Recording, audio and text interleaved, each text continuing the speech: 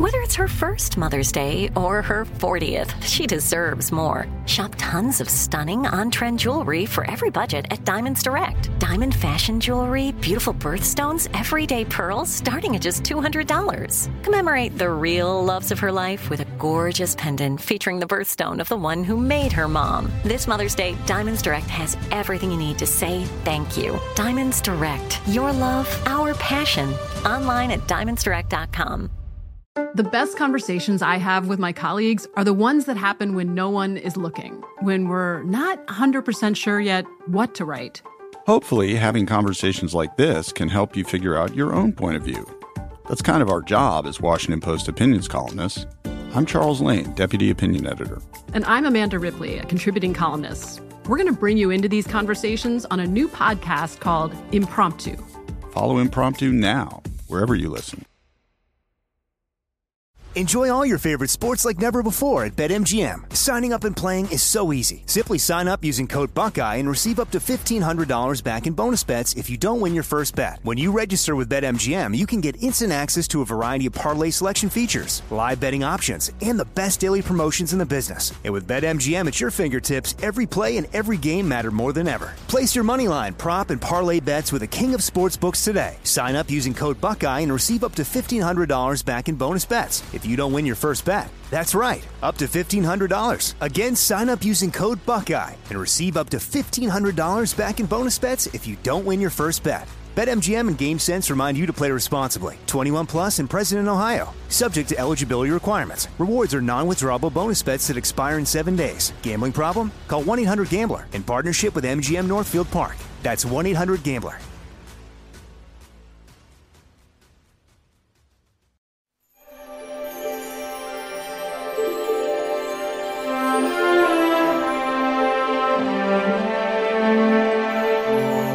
And we continue with our American stories. Our next story comes to us from Jeff Bloodworth, who's a professor of American history at Gannon University. He's also a Jack Miller Center Fellow. Let's take a listen. Change. Historians obsess over it. We haggle, debate, and argue over who and what causes social transformation. In lectures and books, historians most always focus upon elite actors. But we also understand that change comes from average folks. America's civil rights narrative exemplifies this. Martin Luther King, Rosa Parks, John Lewis, and Diane Nash are household names, and rightfully so. But change also comes from below. And in terms of civil rights, two 20-something kids, Bob Gibson and Tim McCarver, demonstrate that social transformations are also made by those from below. Today, Gibson and McCarver are well known. Both played Major League Baseball for the St. Louis Cardinals. But in October 1964, the duo was anything but famous. The celebrities were in the other dugout. They played for the New York Yankees. Yogi Berra was the manager. The likes of Mickey Mantle and Roger Maris were Yankees, who were the greatest dynasty in American sports history. In the previous 18 years, they had won 15 American League pennants and 10 World Series. Beyond baseball, 1964 was a significant year. That year witnessed LBJ's landslide victory over Barry Goldwater, the Americanization of the Vietnam War, and of course, the 1964 Civil Rights Act. The legislation forbade racial and gender discrimination in jobs and public accommodations. In effect, it ended Jim Crow, racial segregation, and legal discrimination based on race and gender. This law created modern America.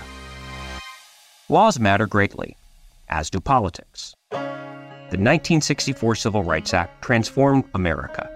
MLK marched for it, Congress passed it, and LBJ signed it into law. But in the 1964 World Series, Bob Gibson and Tim McCarver revealed that integration was already underway, and forces beyond the law, the people, could promote it. The St. Louis Cardinals were a most unlikely source of this change. Southern-style Jim Crow segregation was practiced in the city. Historically, the Cardinals were the team of the South. For generations, Southerners had listened to Cardinals games on the radio throughout the region. In 1953, however, Gussie Busch, the Anheuser-Busch magnate, purchased the team. And at his first spring training, he asked, "Where are the black players?" Told that St. Louis didn't field African Americans, Busch replied, "How can it be the great American game if blacks don't play? Heck, we sell beer to everyone." A decade later, the Cardinals fielded a bevy of black ball players, including Bill White, Curt Flood, Lou Brock, and Bob Gibson. But these players were more than stars in the field. They were leaders in the clubhouse. During the season, an interracial mix of players, Bill White, Ken Boyer, Bob Gibson, and Dick Groat, played bridge before every game. They set an example. The team leaders set a tone. But it was Gibson and McCarver who defined the team's racial dynamics. Pitcher and catcher have a relationship whether they want to or not. The African-American Gibson was a fireballing righty whose pride and intensity and will to win came from a hard-scrabble childhood filled with racial slights. In 1964, the 29-year-old had yet to fully channel his passion and skill. To do so, he depended upon his 23-year-old teammate, Tim McCarver. Implicit trust was necessary. Born in Memphis, Tennessee, McCarver harbored his native region's prejudices. Years later, he said, "When I was signed by the Cardinals in the late 50s, I had never played against a black man, much less with one. I heard prejudice spoken around me all the time when I was a kid. It was a substantial thing to overcome." Early on, McCarver struggled. At the 1959 spring training, Gibson boarded the team bus and noticed the young Southerner drinking an orange soda. Fully aware that McCarver would not want to share a drink with a black man, Gibson asked, "Can I have a swig?" Stunned, McCarver refused and mumbled, "I'll save you some." Gibson was testing his teammate. By 1964, the catcher had earned Gibson's professional respect. But the two, which surely surprised themselves more than anyone, had become best of friends. To befriend Gibson was no small act. Described by teammates as a samurai warrior who happened to pitch, Gibson chose his friends not based on their ability on the ball field, but their soul. And McCarver, in Gibson's estimation, had proven himself. He not only easily socialized with black teammates, he learned how to manage the famously gruff and hard-driving Gibson. Gibson was the fiercest competitor of his generation. On the mound, he glowered at opponents. Even when he dominated, which he often did, Gibson was in a bad mood. In one game, McCarver went to the mound to confer with Gibson and recalled, "Gibson told me to get back behind the plate where I belonged, and that the only thing I knew about pitching was that I couldn't hit it." But McCarver came to admire his friend's passion. When the manager pressed McCarver for a mound visit, he would take one look at his glowering teammate and best friend and walk halfway to the mound in an attempt to appease both manager and pitcher. The team fed on Gibson's intensity and dominance, even on days he did not pitch. And it was the Gibson-McCarver relationship which enabled the star to shine and the clubhouse to hum. Gibson said of his teammate, "McCarver ultimately did a 180 turnabout in his racial attitude. I have to give him a heck of a lot of credit. It was the first time I ever saw a white man change before my eyes." McCarver always believed their team was successful because it came together years before they won. The 1964 World Series was a clash of opposites. Yankees versus Cardinals was a contest between East Coast versus the Midwest. Power versus speed.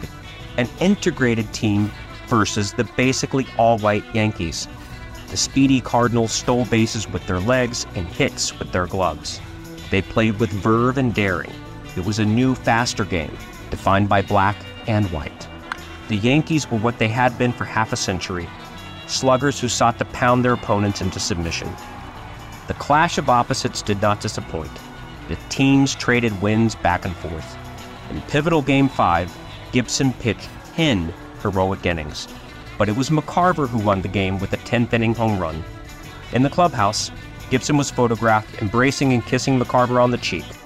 Flashing a rare smile, he told McCarver, in earshot of reporters, "I love you." 2 days later, Gibson pitched the penultimate Game 7.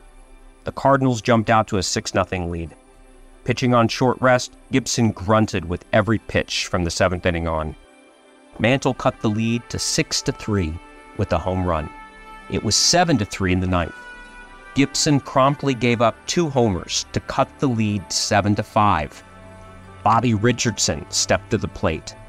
The Yankee second baseman had already set a series record with 13 base hits. The Cardinals did not remove Gibson for someone in the bullpen, but Gibson retired Richardson, and the Cardinals won the game and the series. McCarver leapt into Gibson's arms. The two embraced. In a sense, they never let go. Lifelong confidants, McCarver and Gibson remained incredibly close until Gibson's death in 2020. In February 2023, McCarver also passed away. In 1964, 48% of Americans named baseball their favorite sport.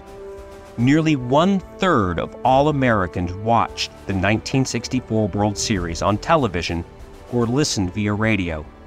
They saw and heard what was possible in an integrated America. Black and white could not only work together, they could love one another, and in doing so, become the best versions of themselves. And a terrific job on the production, editing, and storytelling by our own Greg Hengler. And a special thanks to Jeff Bloodworth, who's a professor of American history at Gannon University, and he is also a Jack Miller Center Fellow. And the Jack Miller Center is a nationwide network of scholars and teachers dedicated to educating the next generation about America's founding principles and history.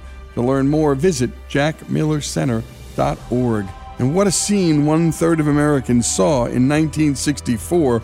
The Civil Rights Act was just taking effect. Leading the charge before it, Tim McCarver and Bob Gibson by their example. And 1/3 of Americans watched that 1964 World Series and watched this black man and this white man work together, play together, and love each other. The story of Bob Gibson and Tim McCarver, the story of the 1964 World Series here on Our American Stories. From BBC Radio 4, Britain's biggest paranormal podcast is going on a road trip. I thought in that moment, oh my God, we've summoned something from this board. This is Uncanny USA. He says, somebody's in the house, and I screamed. Listen to Uncanny USA wherever you get your BBC podcasts, if you dare.